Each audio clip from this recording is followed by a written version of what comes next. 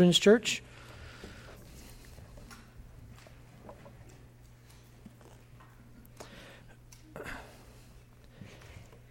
It is a blessing to be able to sing. It is a blessing to be able to open God's Word and study it. And as we right now gather around His Word, I want to ask us to stop one more time and ask for God's clear involvement as we examine the Scriptures today. Would you bow with me in prayer, please, one more time?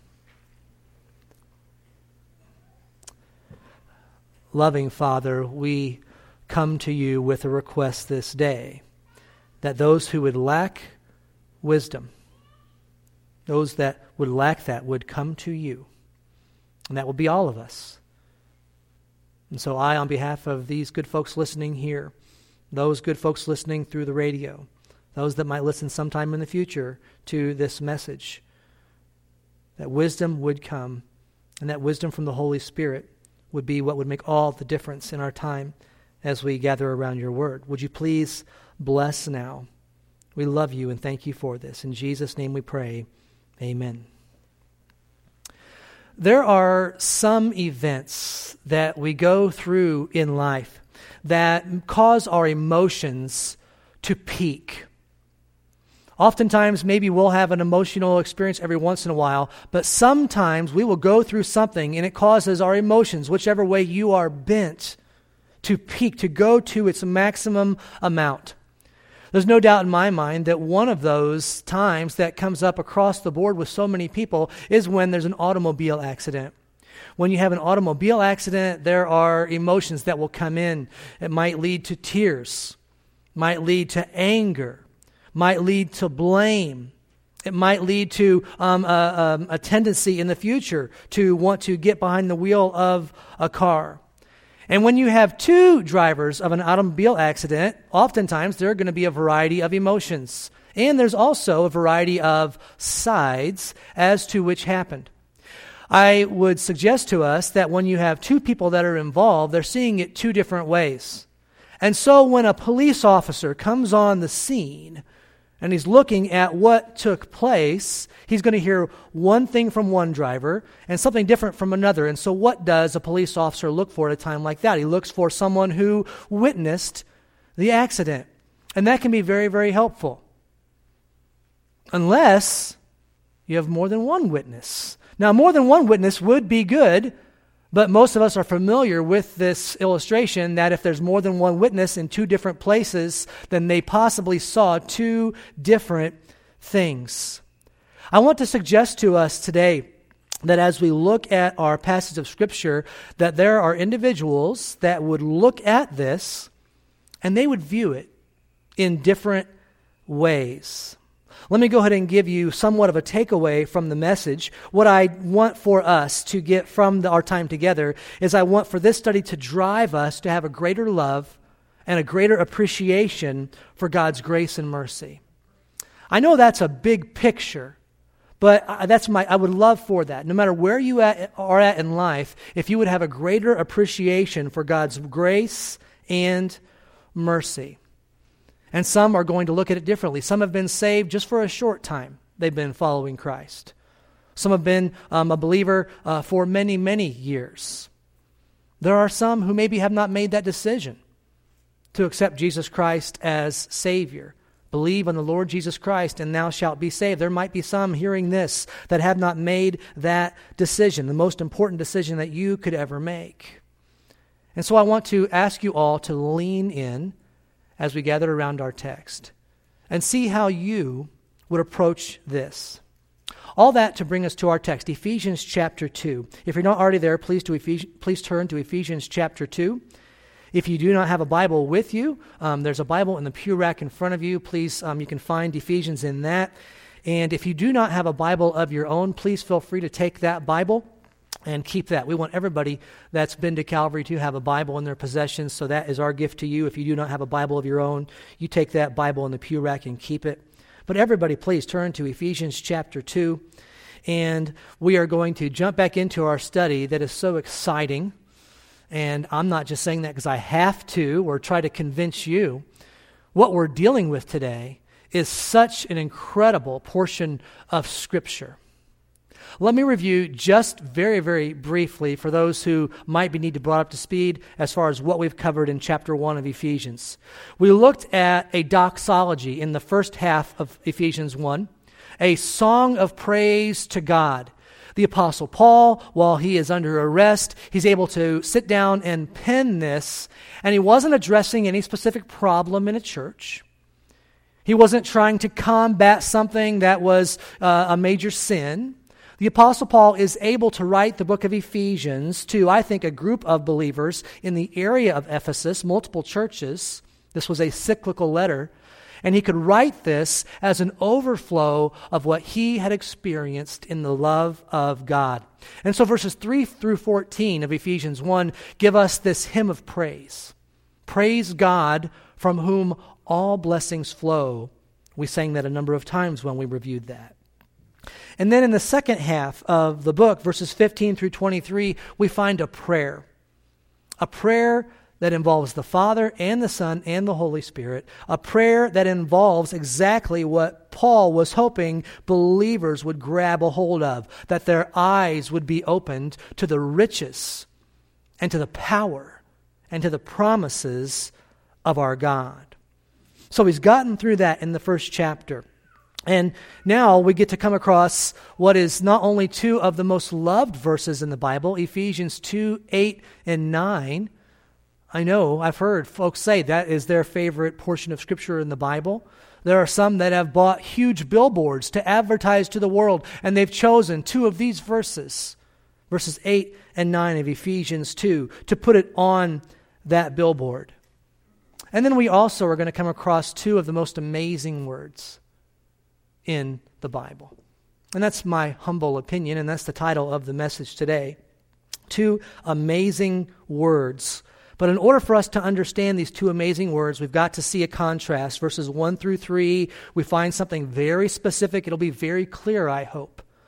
And then we find those two amazing words. And then in the end of our passage we're studying today, it will be a stark difference than the first three verses. So let's go ahead and begin. I'll read starting in verse 1 of Ephesians chapter 2.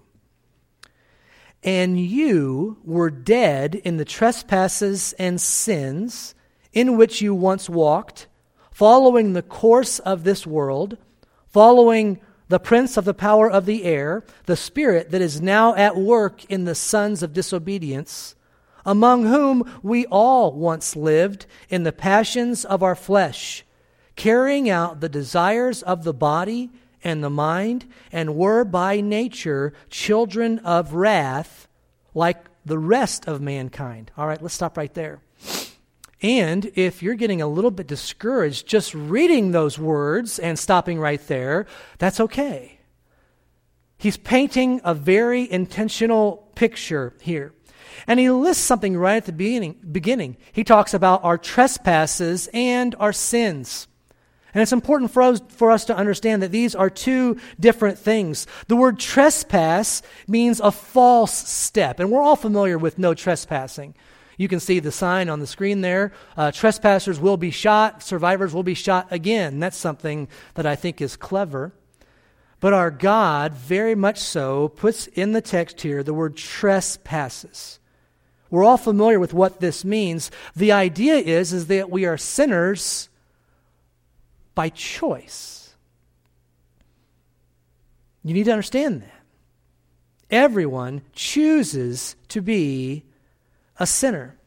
So we are dead in our trespasses, and then also in our sins, the Bible says here. This word sins is very helpful for us also. The word sin actually means missing the mark. It comes from an old British archery contest where they would have a competition and they would put a hoop up on a pole. And these men would shoot their arrows. And if one missed, they were actually called a sinner. This traces back a long time ago. And if one missed, they likely had to treat the others to the drinks at that point. If you missed the mark, then you were a sinner. And when you and I think of God's holiness, we sing about it on a regular basis. And we come across it throughout the Scriptures, God's holiness and this requirement. We understand that this is an impossible mark to hit. We cannot hit it at all. I love the track that we purchased several of these recently. It's called May I Ask You a Question? And even in our evangelism training time we had last year, we were challenged to take these and use them. Most tracks have a whole lot of similarities if they're a good track. They're going to have the gospel clearly presented. This is one of the few tracks that I've seen that has this wonderful idea of missing the mark. And it talks about supposing you and I were trying to throw a rock to the North Pole. It couldn't be done. If you were to take a rock and I were to take a rock and to throw it, now maybe you would come closer than I would to the North Pole, or maybe I would come closer to you. But it's an impossible target to hit. Neither one of our rocks would make it all the way to the North Pole. And that's the idea with this word sin. We are sinners by nature. It's an impossible spot to hit. And even though outwardly we look very much alive, inside we are cut off from life because we have been cut off from God. Sin is falling short of the glory of God. So we are sinners by nature and we are sinners by choice. That's the idea in these two words that are here. And then I'm not sure if you picked up on the theme in the first three verses. I could spend a whole sermon on this. We'll just touch on it briefly. But it referenced there regarding the sin and what we face, it referenced three key enemies. Did you see what they were? It was the world and the devil and the flesh. Some of you have taken on the challenge to read through the Screwtape Letters, and you will see all three of these are referenced, and you'll see in that wonderful book where we get an insight to very possibly how the devil might work to tempt us or trip us up. The world, the devil, and the flesh all come up. And whether we know it or not, all of us at one time were actually loyal to the world and the devil and the flesh. And we don't say that out loud. Nobody puts that as the flag that's on the pole in their front yard. I'm loyal to the devil, or I'm loyal to myself, or loyal to the world. Let's talk about these briefly. The world is actually talking about a world system.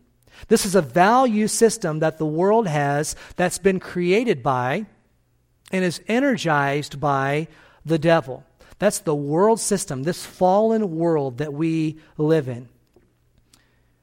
As we study our enemy, and it's important to do that, and when we get to the end of the book of Ephesians, we'll see all kinds of helpful tips for us. As we study our enemy, we recognize that one of the best tools of the devil is he is this. He is a master counterfeiter.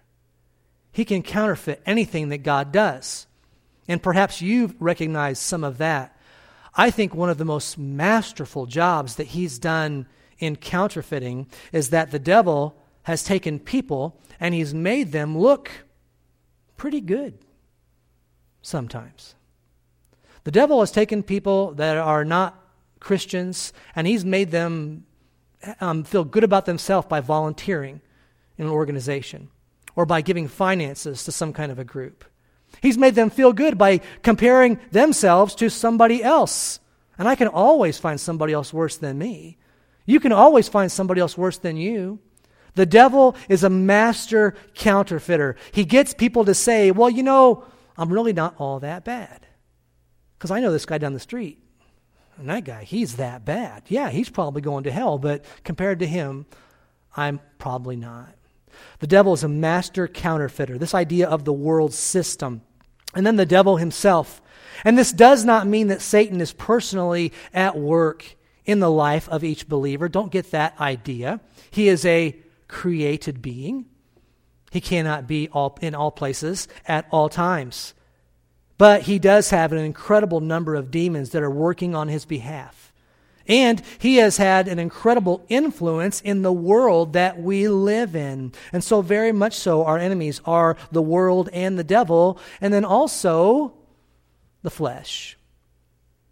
Those that do not know Jesus Christ, they struggle, they just are completely thinking of their flesh just about at all times. And for those who have chosen to follow Jesus Christ, listen, there is still this pull.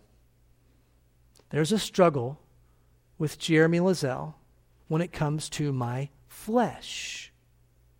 And there is coming a day where I will not have that anymore, but in this world that has been incredibly corrupted by the devil, this refers to the fallen nature which we were born with. Verse 3 there said, we were by nature children of wrath. And so please understand as we go into this warfare that there is a major difference between the Prince of Peace and the Prince of the power of the air. You see, our God has written a story.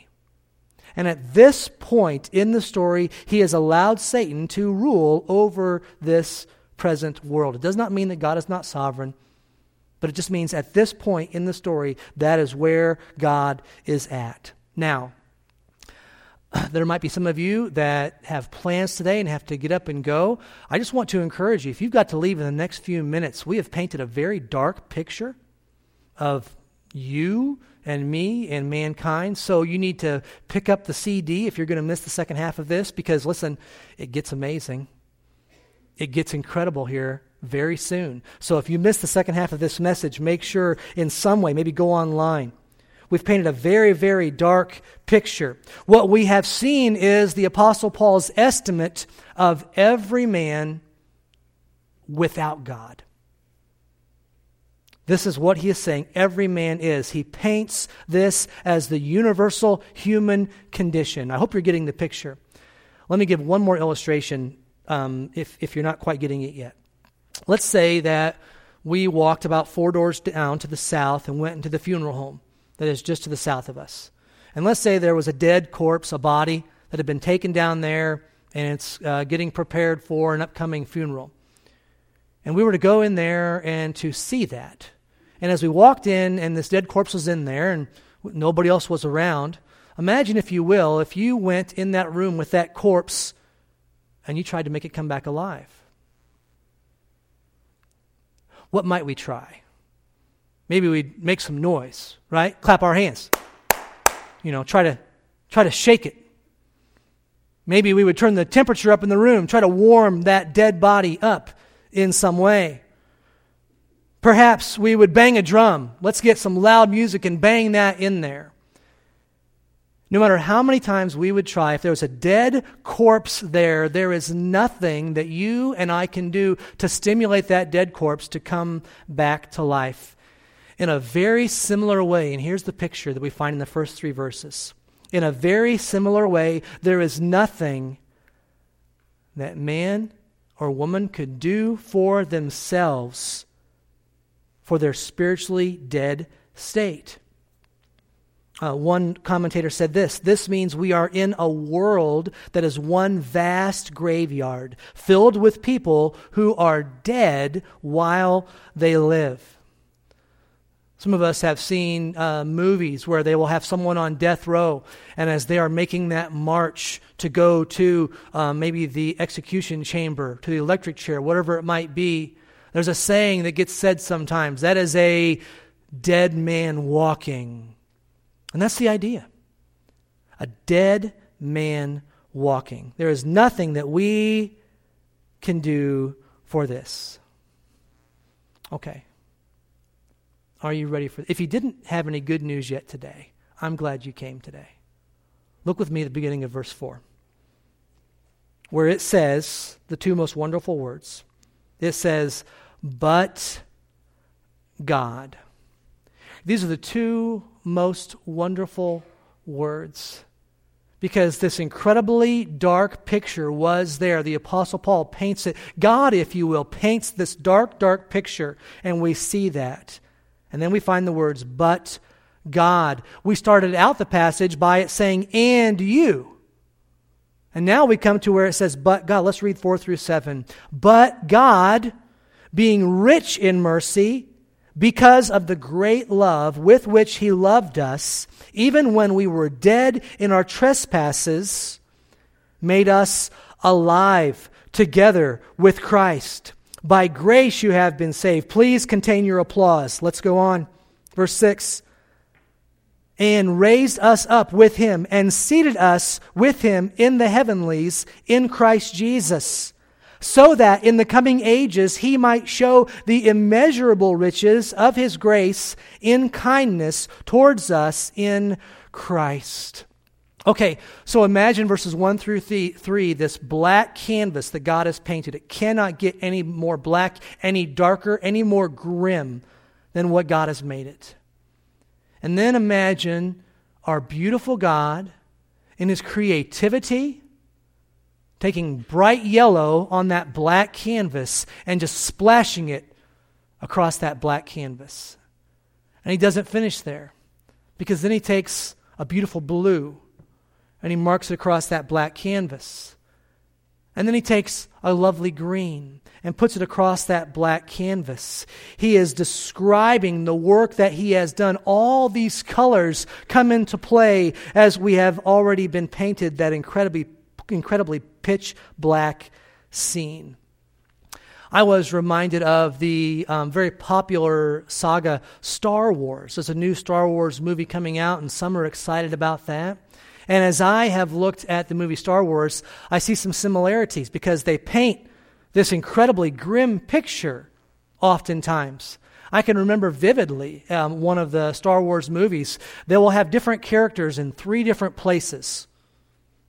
And this one here is in a fight, a lightsaber fight. And they're starting to lose, and it looks like they're about to lose the entire thing. Then they cut to the next scene, and these people here are trying to get the defenses down so that they can get in and make an attack, and they're about to lose all of that. And this one over here is going through something, and they're about to get caught or about to die. And they're very intentional about painting as grim of a picture as can be painted. And they're so smart. The music they use throughout it just makes you feel like all hope is lost. And then the day is saved. We find here in verse 5 that the Bible says that we are, and we've already sang about this morning, we are alive with Christ. Our sins had made us spiritually dead. And in case you need the reminder, I mean, as we read these verses, specifically those right there, didn't it seem like the Apostle Paul was being a bit repetitive? He kept saying, in Christ, and him, and he, and Christ. He kept saying it. In case you're not getting the picture, in case you're missing it, Christ is right in the middle of this. And oh, by the way, Christ is the one responsible. And you're alive in Christ. It comes up again and again. We ask the question, who is it that overcame death? The resurrected Christ. And because of this, God allows us to share in his life. Verse 6 says there, raised us up and seated us with him. And even though we live on an earth where Satan reigns, we live with Christ as a part of his kingdom. And I mentioned earlier, someday it will fully be Christ's kingdom, but right now we still have a battle that's going on. And then verse 7 there, it says, show the riches and kindness towards us in Christ. That word show actually means this. It means to put on display. A good picture of what that word means is a trophy. I asked one of our folks to bring in a trophy today. I figured they would have one. I did not know they'd bring in a trophy with a big old fish on top of it, but they did. And somebody won. This is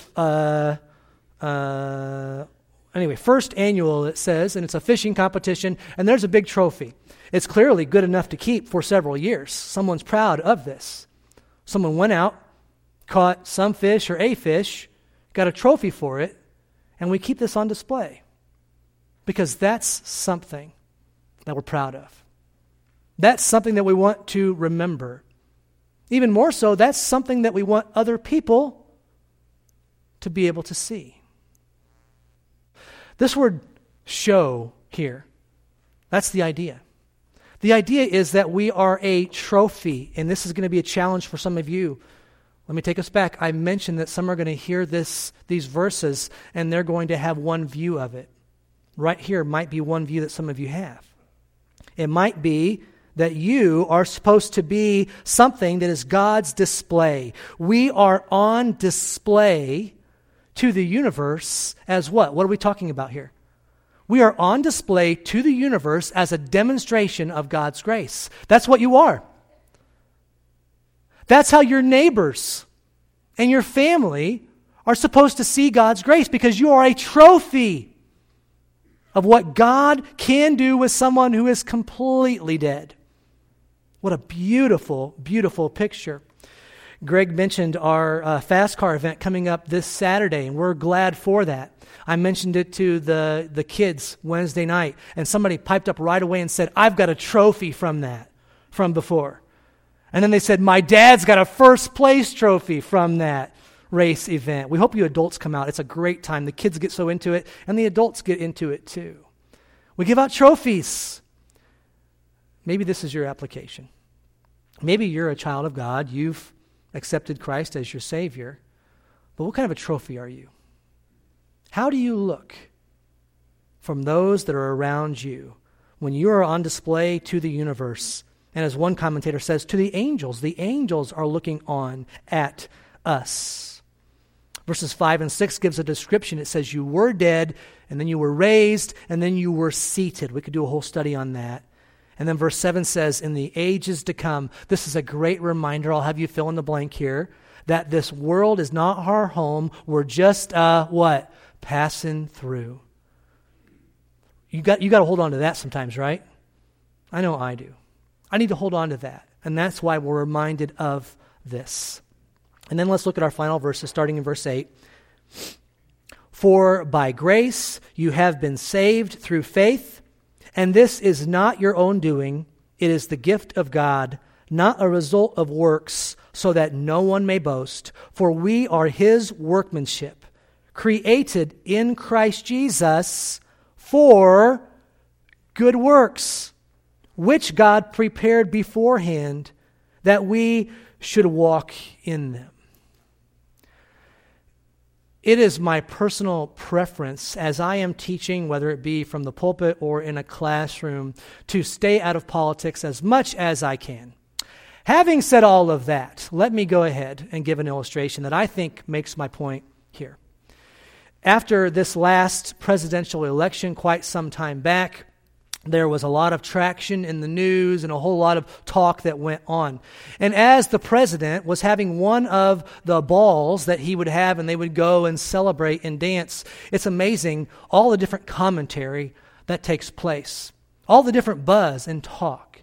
And one of the points that took place after the last presidential election was on the song that the president was going to have played while he danced with his wife, saying how much it represented his run for the presidency and how much it represented who he was. And it just was I don't know if anybody knows what I'm talking about. But in a specific song at a ball, our president chose this one to be played to dance with his wife. He played the song by Frank Sinatra, I Did It, what? My Way. I can remember that and the talk about it. And yeah, he did. Boy, oh boy, he did. I did it my way. And everybody in our country and maybe across the world saw that message. I want to suggest to us today that there is not a one in this world that will be in fellowship with God forever that will be able at all to say, I choose for my theme song, I did it my way. Not at all. Not at all. If you've deceived yourself into that in some way that you think you can get your way to heaven, you were good enough, you will not be singing at all after our time in this present world. No, our theme song will not be, I did it my way, but instead I think we will echo something like, I once was lost, but now am found. It is by grace. You see, Christ rescued me. Christ chased me. Christ saved me. He redeemed me. He found us. He saved us. And he did all of this because he was rich in mercy. That's why. His incredible love, which is all throughout this passage. So if I can just comment here a little bit. It is not God sitting up in heaven and looking down and observing that one there in that city, and God saying, oh my, that's a good woman there. I will choose that one to be in my family. It's not God looking down and saying, look at that one there and the amount of good that they do. I'm going to choose them to be in my family. There is none of that in the gospel of Jesus Christ. It is only because of the love of God that you and I are able to experience His forgiveness and His mercy. And it's easier to be thankful for some of God's attributes more than others. I think as we study through them, we're thankful for all of them equally. Some love His holiness more. Some can get behind God's love a whole lot more. Most folks don't appreciate as much God's justice. I think if you don't already, you will someday. You'll appreciate God's justice. Think about it. If you get pulled over by a police officer, and you've done something wrong, you don't ask for justice, do you? No, you don't. What do you ask for? You ask for mercy. Give me mercy. I don't want to face the consequences that are coming my way. And so we see very clearly here that we should be thankful, and this is all because of God's love. Verses 8 and 9 says, not of yourselves. Let me pull in just one more illustration from the Scriptures. If I can take us to that Old Testament story, I'll just reference it, the story of Gideon. And if you can remember that story of Gideon and how God's people were being oppressed, and God appears to him, and God says, I'm going to save my people, and you're going to lead them, Gideon. We've got quite a bit of work ahead of us. And so Gideon goes and sees what he's been dealt, 32,000 soldiers. Okay, all right, God, I can see it. I can see this smaller group of soldiers, 32,000, winning the battle, winning the war. I can see it. And God says, wait a second. It's not going to do. We're going to cut it down. God cuts that number down to 10,000 soldiers. And I don't know what kind of palpitations were going on with Gideon when that took place. And he's thinking, okay, but you better give me the battle plans, God. You better do something incredible here with 10,000. And God puts a stop to it and says, wait a minute, and reduces it down to how many? How many was it? It was 300. 300. What's going on here? Why would God do that? It applies to what we're talking about here in Ephesians 2. You see, when this number is so big, and they go, and they win like God said they would win, God knows man. He knows that our bent is to step up and say, who did it? Our bent is to say, I did it. The 32,000, they did it. Holy smokes, put their name on the wall. Let's give them a holiday. The 10,000, they were able to do it. And I've heard people teach on that story and say these must have been the most incredible soldiers there were. I mean, these were the special forces. I don't see that.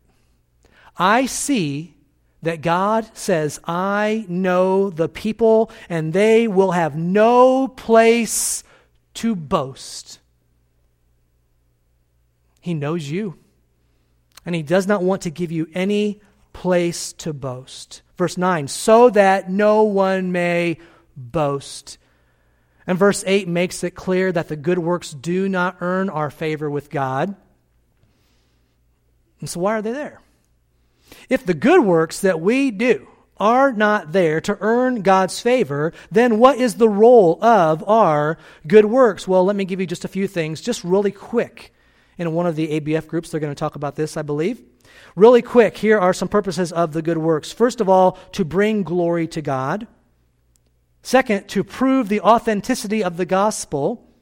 Third, to bring God's loving touch to people. And fourth, to promote peace in our churches and in our society. You see, your good works do not save you, but God has a definite role for them.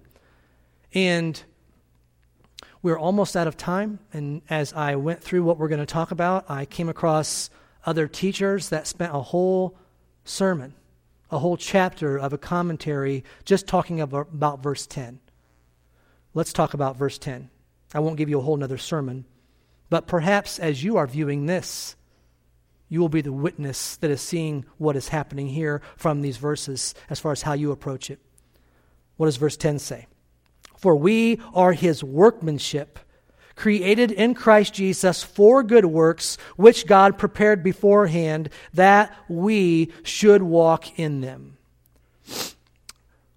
One more illustration for us today, because when we see this word workmanship that is here, there is a very specific picture that is trying to come across. And the idea is of a poem, of poetry. We are God, the God who made all things, the God who made you, the God that does everything. You, if you're a follower of his, you are his workmanship. You are his poetry, his poem. Now, when I thought of poetry with this, I tried to think of some of the greats. I did a little bit of research. I tried to look up who were the greatest poets that we have seen across the years. And I came across some of the poems by Emily Dickinson. Maybe some of you love Dickinson. I came across Robert Frost, Edgar Allan Poe, and I read some of the poetry that these have put together. And then there was one more poet that I considered. His name's Jeremy. He can rhyme. We've already been reminded a couple times today that Valentine's Day is coming up, and so I did my best with a poem here. It goes like this: roses are red, and violets are blue, and my captivating love is just for you.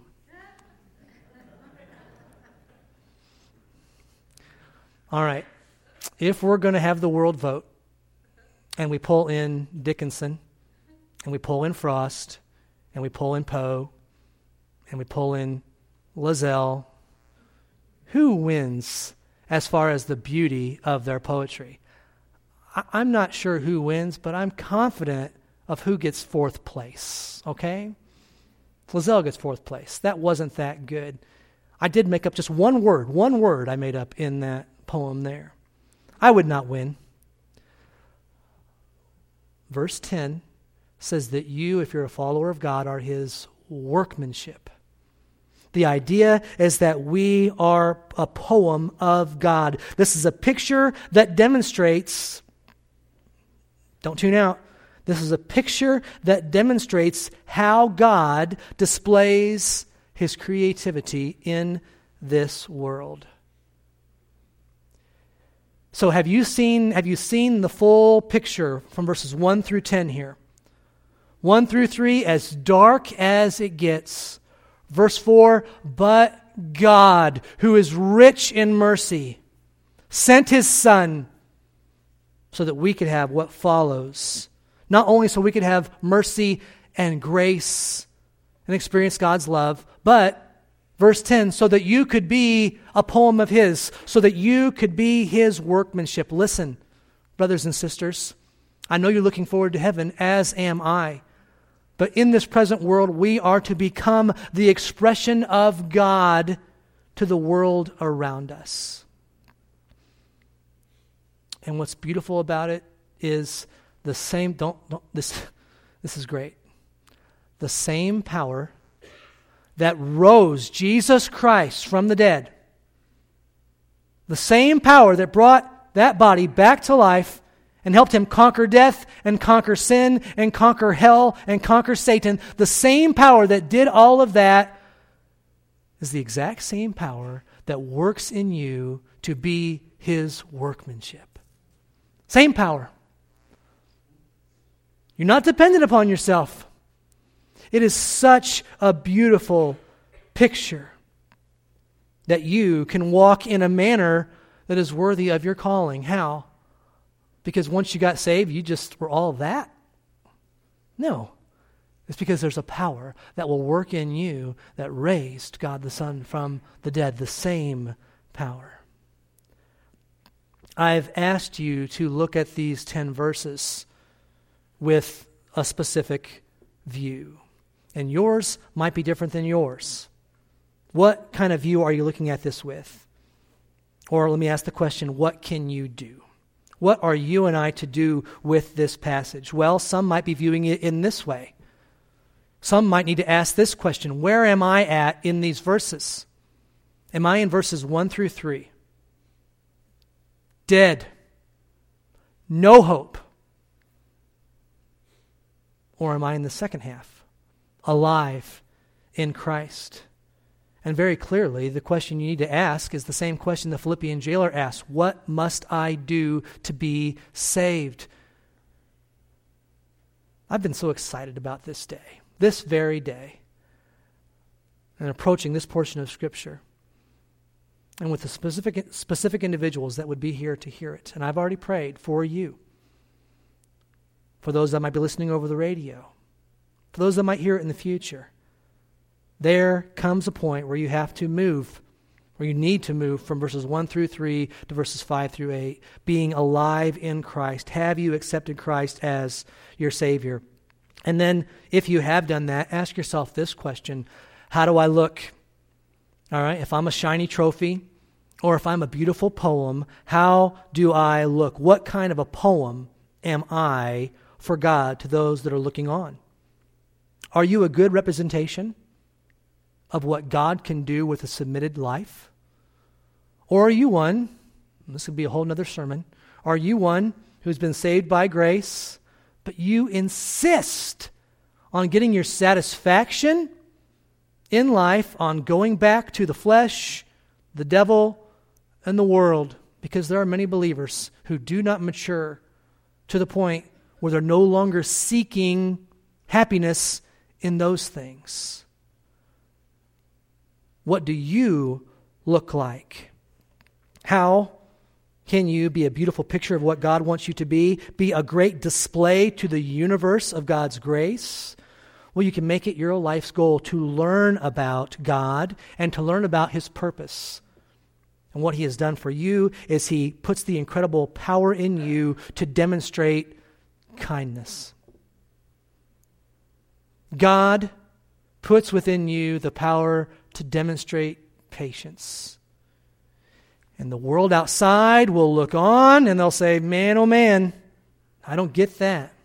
You can be a trophy of God's grace by demonstrating gentleness and love and joy. Demonstrate joy. Maybe you struggle with one of these or more of these. Don't struggle with joy. Demonstrate joy. Don't walk around like you're sad all the time. If you've been saved by grace, God puts within you the ability to produce these fruit. And it has already been my prayer, and I'm going to ask us to bow in just a second and pray that you will be a masterpiece of what God wants you to be. Would you bow with me in prayer? Father, we have learned about you today and what you have done. And we have focused on your Son, the center of this passage that is here. And we praise you for it. God, you are so good to us. And we know we don't deserve it. Would you allow anyone that might be hearing this message today that's not called on the name of the Lord Jesus Christ to be saved, that they would do that, to call out for forgiveness today, to see that this is the only way to have true joy and peace in this world. And we thank you that we can sing a doxology about that, and that we can pray about that, but also that we can get busy once you save us. And Father, I would pray right now that individuals would recognize that someone is watching them. Every one of us, there is someone who is observing our lives, watching how we respond when we go through a fiery time, watching how we respond when we go through a long length of time. And I thank you, God, that we are able to be a reflection of your beauty and your grace in this world. With heads bowed and eyes closed, no one looking around, I'm going to ask Anna to play through a stanza on the piano. I want you to pray. If you're not saved today, would you just, if God is pulling you in, say, God, save me. Forgive me of my sins. I want to be yours. Maybe you might pray about what you look like to others that are around you. Pray to God. Ask Him to make you a beautiful, beautiful poem or trophy for others to see.